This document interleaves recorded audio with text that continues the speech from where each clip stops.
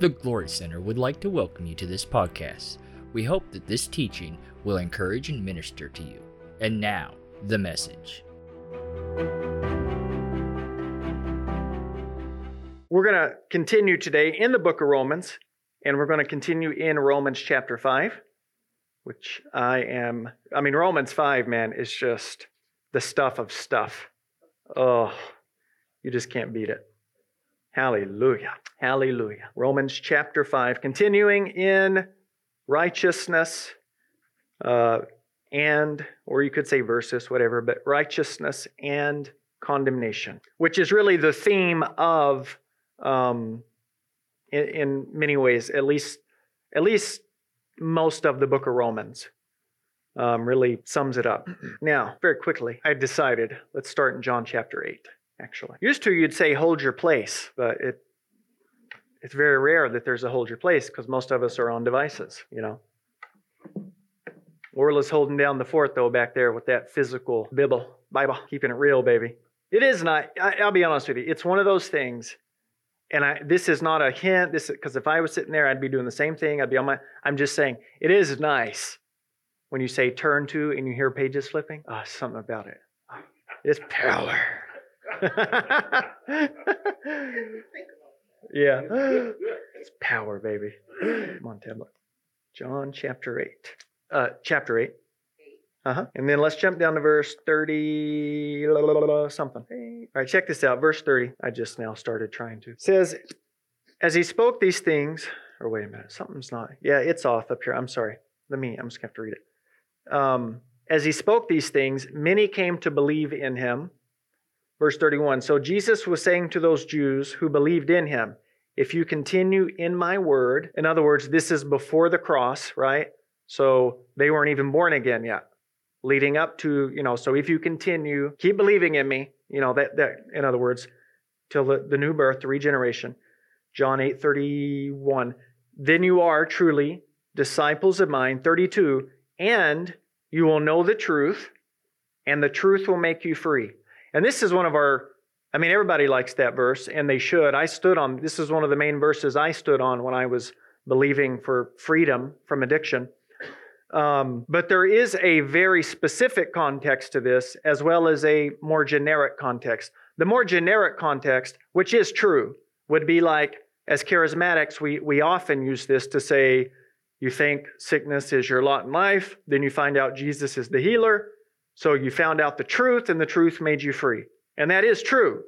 But that's like the fruit on the tree. The root of it is what Jesus goes on to say. It says, they answered him, verse 33, said, we are Abraham's descendants and have never yet been enslaved to anyone. Well, I always wonder about that. I don't understand exactly where they're coming from. Even at this time, they were under absolute Roman occupation. And then back up to Daniel, and you've got being under utter captivity to the Babylonians. Or look at, back to, Egypt and all of that in book of Exodus.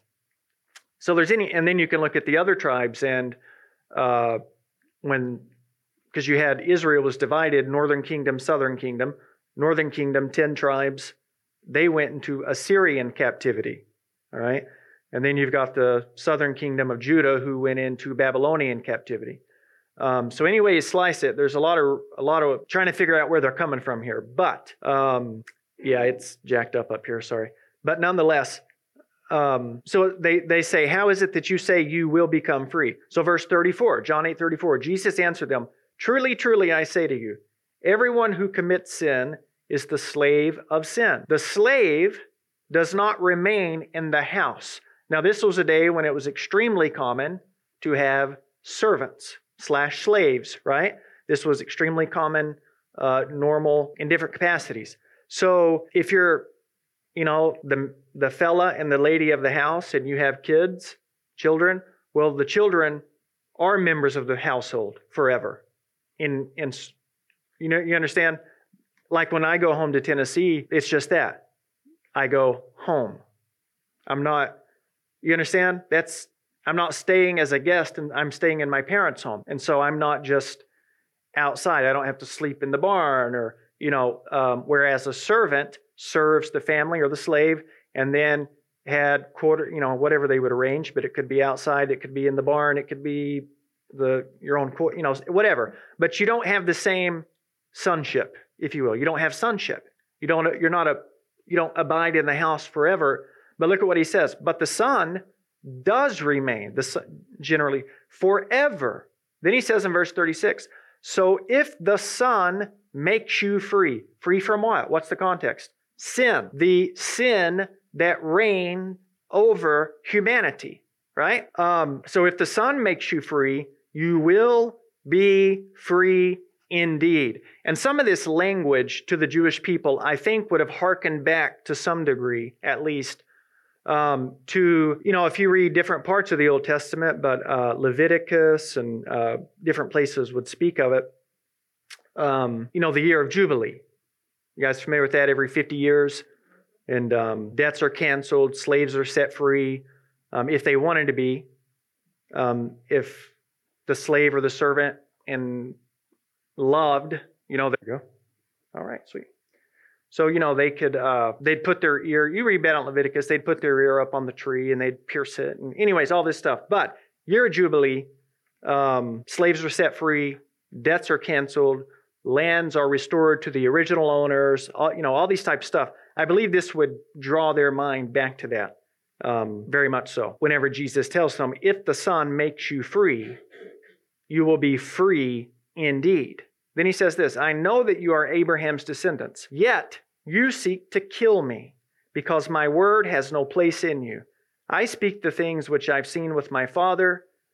Therefore you also do the things which you heard from your father. And then Jesus goes on and has really some profound discussions here. But I want to jump back to Romans now, or to Romans now, with that in mind. Because really, Romans 1 through 8, chapters 1 through 8, are really an unpacking of these few statements by Jesus. If the Son makes you free, you are free indeed. So Romans chapter 5, and then we're going to begin picking up in verse 12, Romans 5:12. It says, therefore, we'll take some time through this because this stuff's so just profound. He says, therefore, just as through one man, so notice that, through one man sin entered the world. So who's that? We all know, Adam. So just as through one man sin entered the world. And then he says this, and death through sin. Now, he's going to talk a lot about death here in this chapter and life. And just as when he says life, he means spiritual life, the new birth, salvation, all that.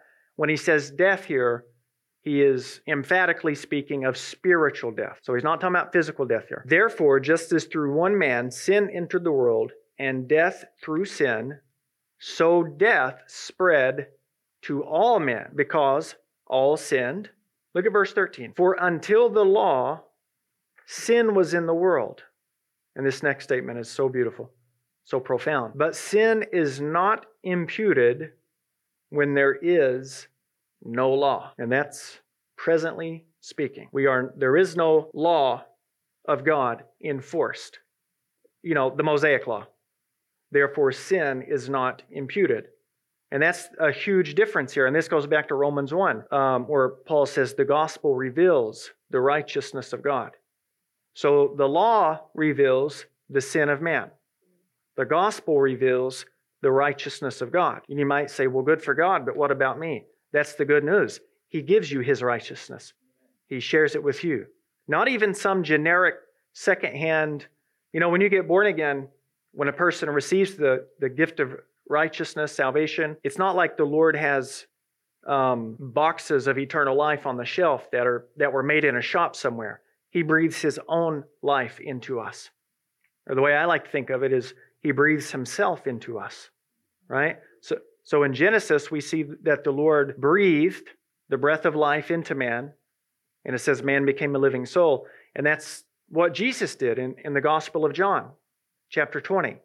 And of course, Jesus is God. And so now, after the resurrection, he breathes on the disciples, doesn't he? And says, receive you the Holy Spirit. And that's not necessarily it certainly wasn't the baptism in the Holy Spirit, because they got that later in Acts chapter 2. This was, you could almost put a small s on that, Holy Spirit, the new birth, even though it's the Holy Spirit who does that work, that regeneration, So just as God breathed life into man at the beginning, in the new covenant, in the regeneration, whatever you want to call it, the new creation, there too God, Jesus, God in the flesh, breathed life back into man, which is awesome. All right? And so that, and Holy Spirit, one of the words for spirit, in Hebrew, ruach is breath. There's wind, but there's also breath. So Holy Spirit, He is the breath of God, right? And that's even what, like in 2 Timothy chapter 3, where Paul says that all Scripture is inspired. And it's theopneustos, and in Greek it literally means God breathed. So inspire is literally a way of saying inspirited. The Spirit is in it. God's breath is in it. Inspired, inspirited. And so anyways, we can see all that connection there. And also, I think it's some of this stuff we kind of, I don't want to say, some things are, speculative.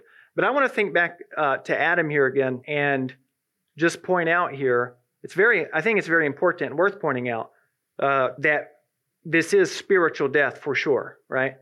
There's multiple ways to think about this, but one thing is I think we can almost safely deduce that Adam was not created innately physically immortal, right? Just read the Genesis account. God made, all the trees and the fruit and all that stuff for Adam and Eve to what? To eat. Well, if he was inherently physically immortal, why would he need food for strength and energy? You understand? And then you think about their access to the tree of life. They had access to the tree of life before the fall. Well, why would they need that? And then you think about after the fall, the Lord closed off their access to it. So they wouldn't live in that fallen state, physically immortal forever. So I think it's more than safe to point out. And then you get into the science side of it. I don't know if you guys ever study like young earth versus old earth creationism and stuff like that. Anybody? A little bit? On the old earth side of at least, it's very, very, you might know who Hugh Ross is. Is he incredible? You guys know who that is? That's awesome. Man, you guys should check out Hugh Ross. He was raised in Canada, no Christian background whatsoever, fully secular. He's extremely, extremely brilliant. Yeah. And he came to faith, I think, as a teenager because he started reading the Bible and saw how it was so clearly scientifically valid. Now that takes some nuances I don't have time to fill in right now, but he's incredible. And so he would look at science, which says this physical universe is some 14 odd billion years old. And he would say Scripture fully validates and supports that and backs that up. Now, other people would say Earth is 6,000 years old, and I'm not getting into all that right now. I'm just saying that's his side, that's his view, but he's fully Scripture, fully Christian, fully brilliant. What is he, an astrophysicist or something like that? Yeah. And so he talks about how, dinosaurs, we sort of kind of know generally when they lived, and they lived for however much time, and then, they died off, killed off, whatever. So he talks about, the way he say it is physical death is inherently woven into the fabric of creation. So think about the seasons. Think about fall. It's so beautiful, by the way. But things start to die, and then new life comes. And he talks about how that's not part of the fall. Those things are woven into the fabric of creation. Then you could look at Adam, and what did the Lord do? Genesis 1 tells us the earth was without form and void. In the Hebrew, it says it was a vast, empty waste space, more or less. A vast, empty waste. So that's where you get a lot more speculation. We don't know, all the answers to fill in all the gaps. But then you get down to Adam later in the chapter, and God puts man in this garden, in this specific part of the earth, and says, replenish. Well, replenish means it was previously plenished. But here's man, and God puts him here, but the Lord says, subdue the earth. Bring it under, subdue, bring it under your dominion. Well, apparently there was stuff out there that wasn't under God/man's dominion. So he made this man and said, just like he tells us in the new covenant, here's my authority, take it, use it, go you therefore. That's Genesis chapter 1. God made man in his image and likeness and gave them dominion. Take it, subdue the earth. Whatever out there doesn't look like heaven on earth, take my authority, use it, and make earth look like heaven, which was the plan. And so that's, a whole lot in that. So, is that okay? That's, okay, good deal. But I think it's worth pointing out here that all that to say, he's definitely talking spiritual death here. So, verse 13, for until the law, sin was in the world, but sin is not imputed where there is no law. Now, this goes back to Romans chapter 2, where he says to the Jewish person, yeah, you have the law, that's great, but you still sin even with the law. So death is your lot anyways. Oh, the Gentile. Well, yeah, they don't have the law, but they sin without the law. So then he gets to chapter 3 and says, therefore God concludes all under sin, Jew or Gentile, law or no law, so that he could have mercy on all, right? And so similar language and understandings here. But isn't that beautiful? He says, but sin is not imputed where there is no law. Oh, isn't that beautiful? That's like 1 Timothy 1, where Paul says that the law is not made for a righteous man. And if you're the righteousness of God in Christ, the law is not made for you, right? And then Romans 10:4 says Christ is the end, the telos, in the Greek, the termination of the law. So if there is no law, Mosaic law, hovering over humanity's head to impute sin, we as God's people, whether we know it or not, don't have the ministry or the right to go around imputing sin. Because you think about natural laws, the laws of the land, right? If there were no speed limit laws, you couldn't get pulled over and given a ticket or taken to jail for breaking that law. Because where there is no law, that transgression is not imputed, right? Well, since Jesus has already taken away the sin of the cosmos, John 1:29, 2 Corinthians 5:19, we don't have the right to impute sin against people. How can you impute a sin against someone that's already been taken away 2,000 years ago? I mean, it's you know what I'm saying?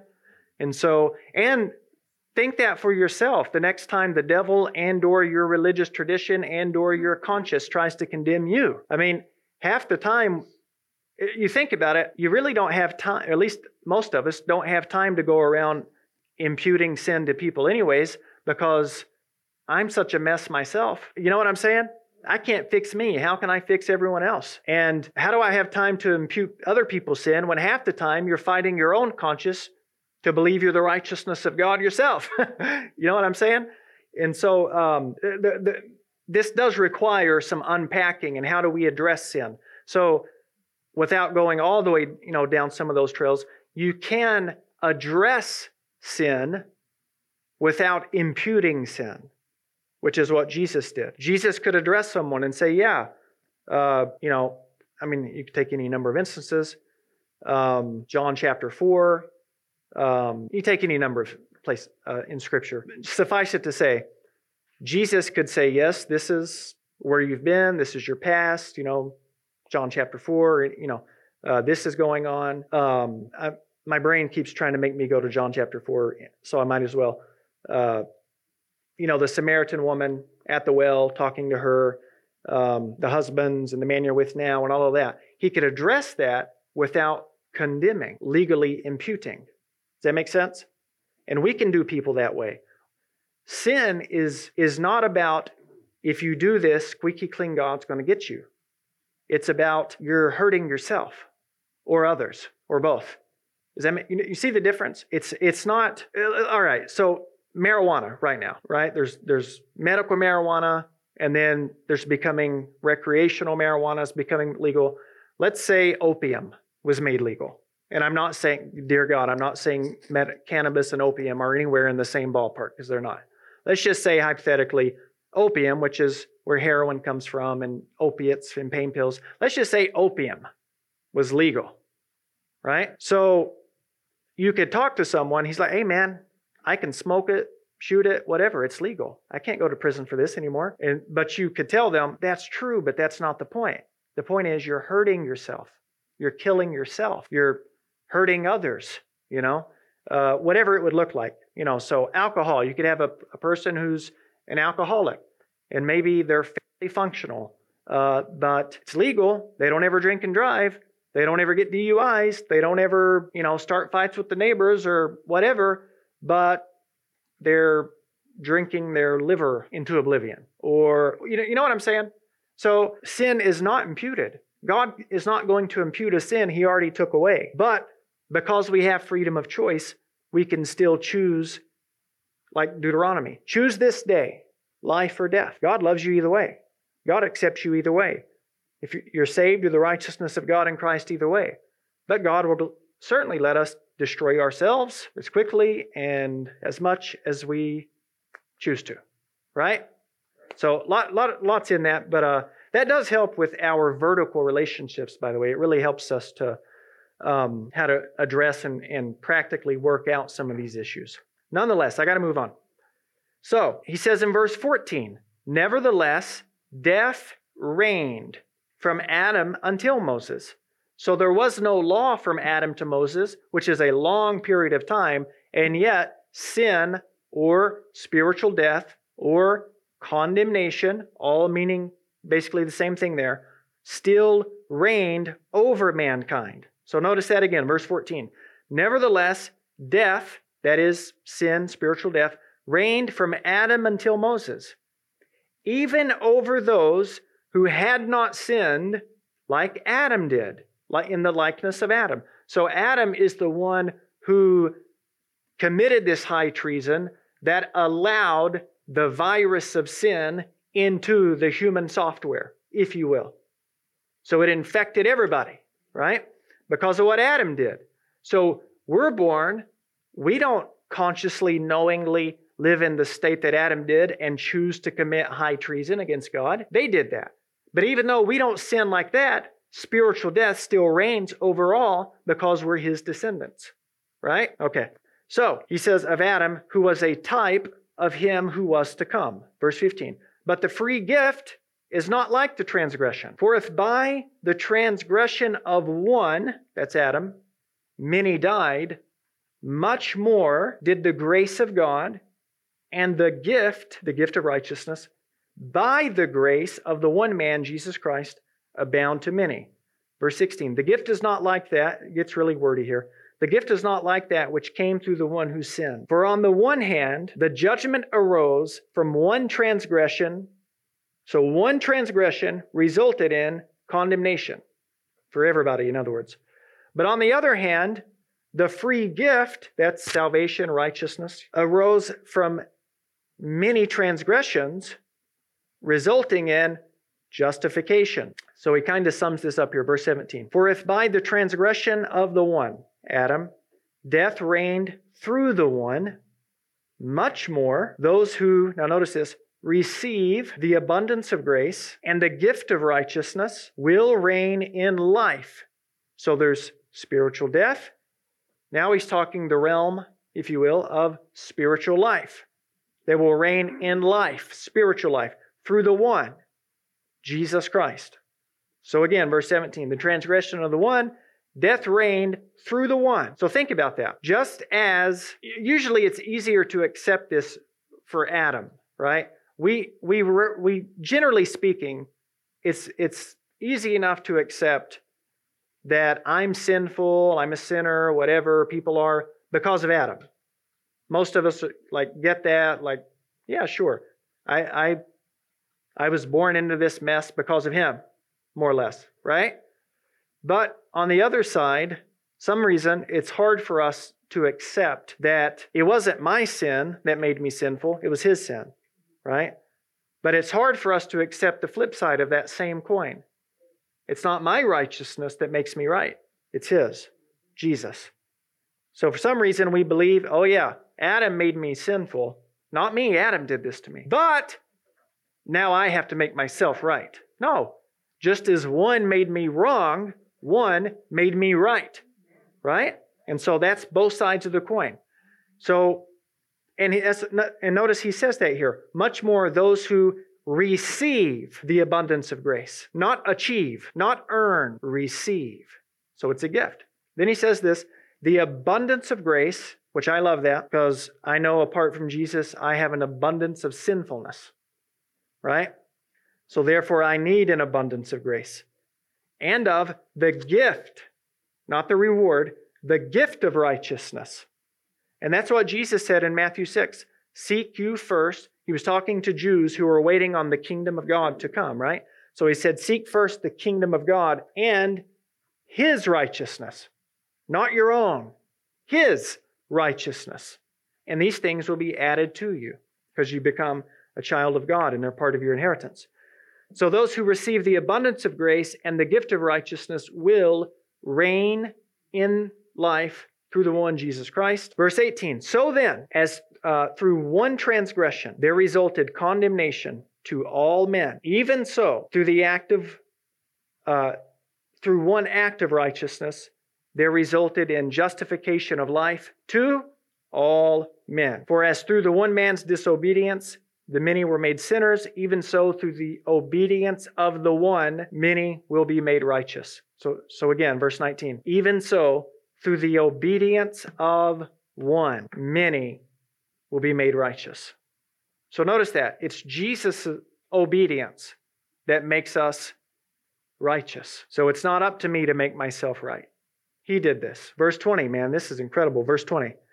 The law came in so that the transgression would increase. The law came in. So what's the purpose of the law?